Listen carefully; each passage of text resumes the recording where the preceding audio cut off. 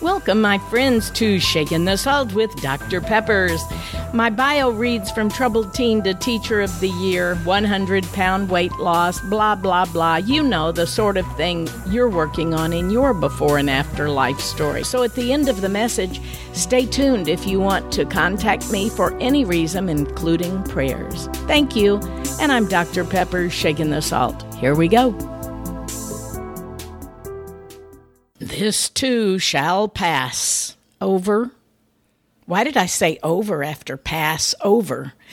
Because part of the time of this corona seclusion where we're all bound to our homes just happens to be during Easter for the Christians and Passover for the Jews. However, what if you don't celebrate either? Or what if you'd like to celebrate both? I did, as I was becoming deeper in my Christian faith and knowing that Jesus was Jewish, I wanted to know more about Passover. What did he celebrate? Did he celebrate Passover? Of course he did. Ever from the time he was a young Jewish boy, every year they would have Passover. Let's see, what could that mean? Wow, how appropriate for today. Even if we never celebrated one of these holidays when we were children, most of us have at least seen or watched the Ten Commandments. We've watched Charleston, Heston, and we've watched all of the big events that have happened. But the greatest, of course, was when the Jews were led out of bondage in Egypt. And one of the things that had come upon them, several plagues, and that's appropriate for today, one of these was the death plague. And for Passover, which is a Jewish holiday, we celebrate the remembrance of the exodus of the Jews from Egypt, freedom from oppression. It's also known as the Feast of the Unleavened Bread. And like Easter, Passover is movable in when it is celebrated because as a holy celebration, there's no fixed date, but it is a festival dependent upon the phases of the moon. And it can take place anywhere over 8 days. For Passover. So when I wanted to know more about this Jewish tradition, after all, Jesus was a Jew, as I said, I went to some of my Jewish friends and some of my Messianic friends. What does that term mean? Messianic, after Messiah, means Jewish people who have come to Christ and are now Jewish Christians. Can there be such a thing? Well, some of the traditionalists and some of the diehards would say no, it's either one or the other. But if you think about our Judeo-Christian values, we all come from the same root. The Torah, the first 5 books of the Bible that we study, Genesis, Exodus, Leviticus, Numbers, and Deuteronomy, that's part of our Bible as well. As a matter of fact, one of my husband's Jewish friends, Michael, asked him one time, he said, why don't you just leave our book alone? Why don't you just have your New Testament and leave our Old Testament out of this? I said, because we're built on the Jewish faith. It took me a long time of study and understanding to even believe all of this because I was a little girl that grew up where we went to Sunday school and church on Sundays, and on Easter we got new shoes, maybe a new dress, a new purse, and certainly chocolate Easter bunnies, maybe M&Ms. And after church we would have a big family dinner, but we might have said a little prayer. That's about as far as it went, though. I didn't know for sure what Easter was until it came time in our study as maybe junior high or freshman year in high school, where we started learning about this 3 days where Jesus died on Friday night, was buried, and the resurrection took place on Sunday morning. I didn't know what all of that meant until I was at the end of my own pitiful life and didn't even want to live anymore. And I cried out to some of these things that just came to mind from my teaching when I was a little girl.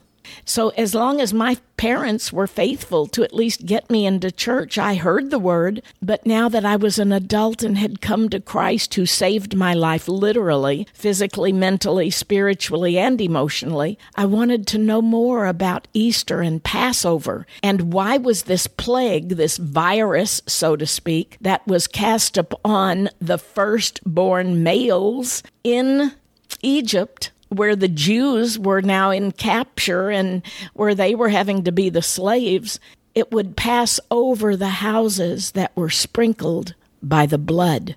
So they would put it on the doorposts of their homes, and this meant they were Jewish, and God would allow the plague not to hit these firstborn males, as had been ordained by the leadership there. So the freedom from oppression, known as the Feast of Unleavened Bread, and like Easter too, we know that they're celebrated at the same time of year mostly. And when I wanted to know more, and I came to my friends that knew more, I learned that Passover is also called Pesach in Hebrew, and there is a Seder festival, that's Seder, where it's a family meal that is shared on either the first or the second night of Passover. And I was actually invited several times and got to go and be a part of this. Now, some people would say, well, that's not a good Christian thing. And the Jews may say, well, Christian can't come in and celebrate the Seder. Well, I did, and I loved it. So whether you celebrate Easter or Passover or neither, we get to know some very important things that lead up to both. For Passover, a Jewish holiday, we celebrate the remembrance, as we said, for the exodus of the Jews from Egypt, and they're celebrating the traditions that bring unity and understanding with our Messianic or Christian Jewish friends. And the season's a great motivator in that it brings us together to appreciate our differences, but we all celebrate a common bond. And being a teacher myself in high school, having taught kids that were all faiths, I loved it when they would bring in something for a speech or a demonstration or something that maybe we were studying in literature, and they could tell about their history, their celebrations, and even their religion. This is what many teachers don't know. If it's part of the lesson plan, it can be brought in. So as I was growing up with the Easter bunny and the eggs and all of the chocolate and things like that, many of my Jewish students who were part of more of an Orthodox belief grew up with the Seder and with the celebration of Passover. When we went to the Holy Land, there was a big group of us, and Bud and I just migrated to this rabbi and his wife. We wanted to know everything that they felt and believed from the Jewish faith about the different places. When we went to Masada, where the Jews were again held and many times slaughtered, they told us weeping all about it. And when they went with us to the Christian sites, we would tell them what we felt and how it affected us and where Jesus had walked. But when we all went to the one area where we look and believe the Messiah, for us, we believe he will return. They believe that this is where the Messiah will come. And I said teasingly to them, you will look up and there will come the Savior, and you will say, oy vey, it was Jesus after all. They had a great sense of humor and they laughed. Nancy, his wife, and I became really good friends, and we can celebrate our differences. We believe as Christians that Jesus said, I am the way, the truth, and the life, and no man comes to the Father except through me. And yet we also know that the Jews originally were the chosen people, and many say that we're the Christians who have been grafted in. And so the one thing that we do know is during this time of this coronavirus, we are all locked in and slaves. And if we could put a little blood splatter on our doorpost that would keep it from hitting our household, most of us would do that just to say, well, it can't hurt, can it? Well, the one thing I know that when we're covered as Christians by the blood of Christ, we don't have to fear death, because we know that to be absent from the body is to be present with the Lord. Christ himself told us this. We know that he gave of himself on Good Friday, where he allowed himself to be crucified. And at the end, after he had the vinegar upon the hyssop in his mouth, he said, it is finished. His work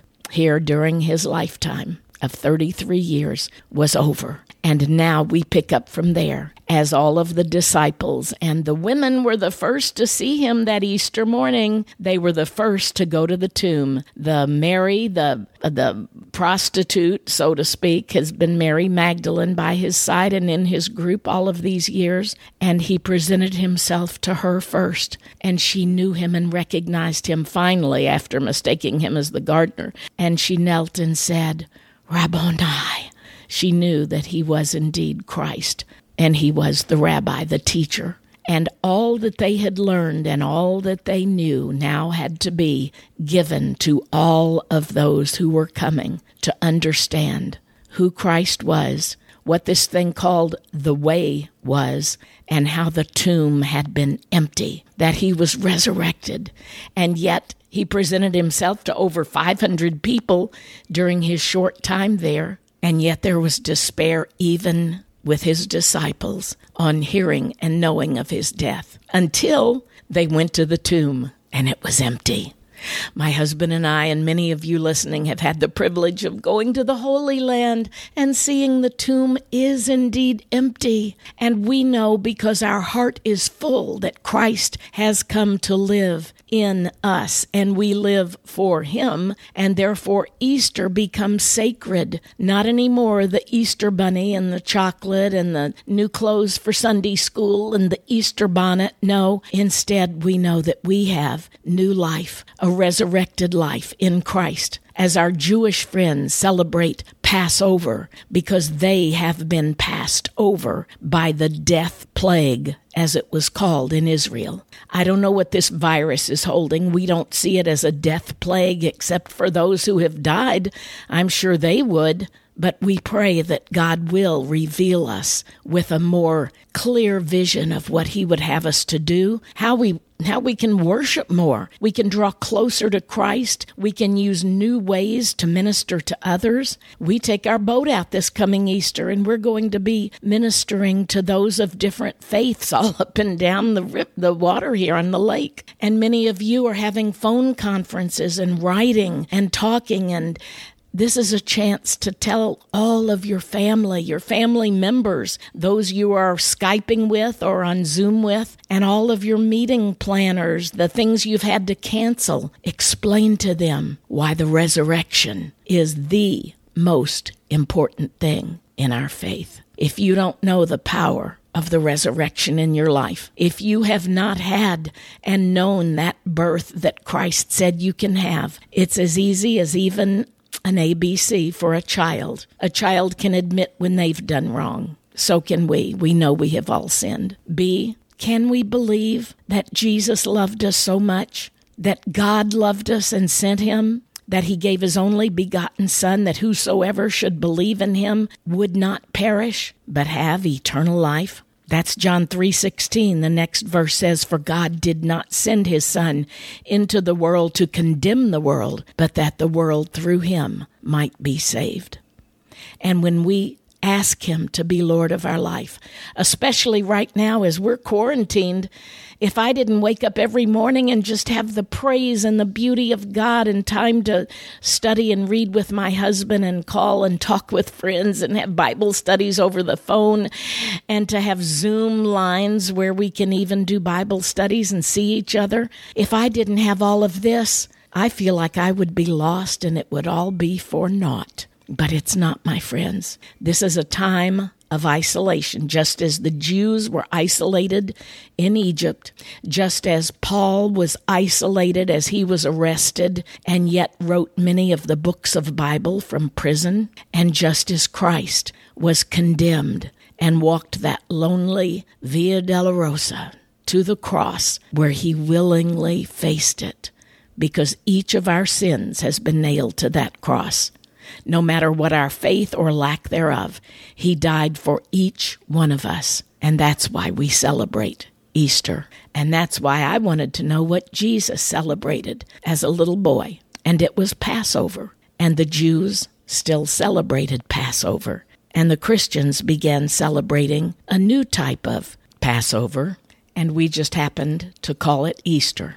I prefer to call it Resurrection Sunday because Easter, the word, and some of the background of it does indeed have some pagan origins, but that's for another time, another place. Look that up. It's really interesting. Better than that, go to the scripture about how on Thursday, which was their different day during Passover, of course, but that's where he told his disciples, I must be leaving you. And that's where he broke the bread and he passed the wine. And that's where they celebrated the first of the Lord's Supper. Today we celebrate in our own homes because we won't be going to church or synagogue. It's been forbidden to gather. Many of our ancestors, both Jewish, Christian, and otherwise, have often been restricted, incarcerated, forced by the government to hide. Even our Chinese brothers and sisters have underground church. They're never permitted to openly have celebrations and the Lord's Supper. Think about that this week as we are all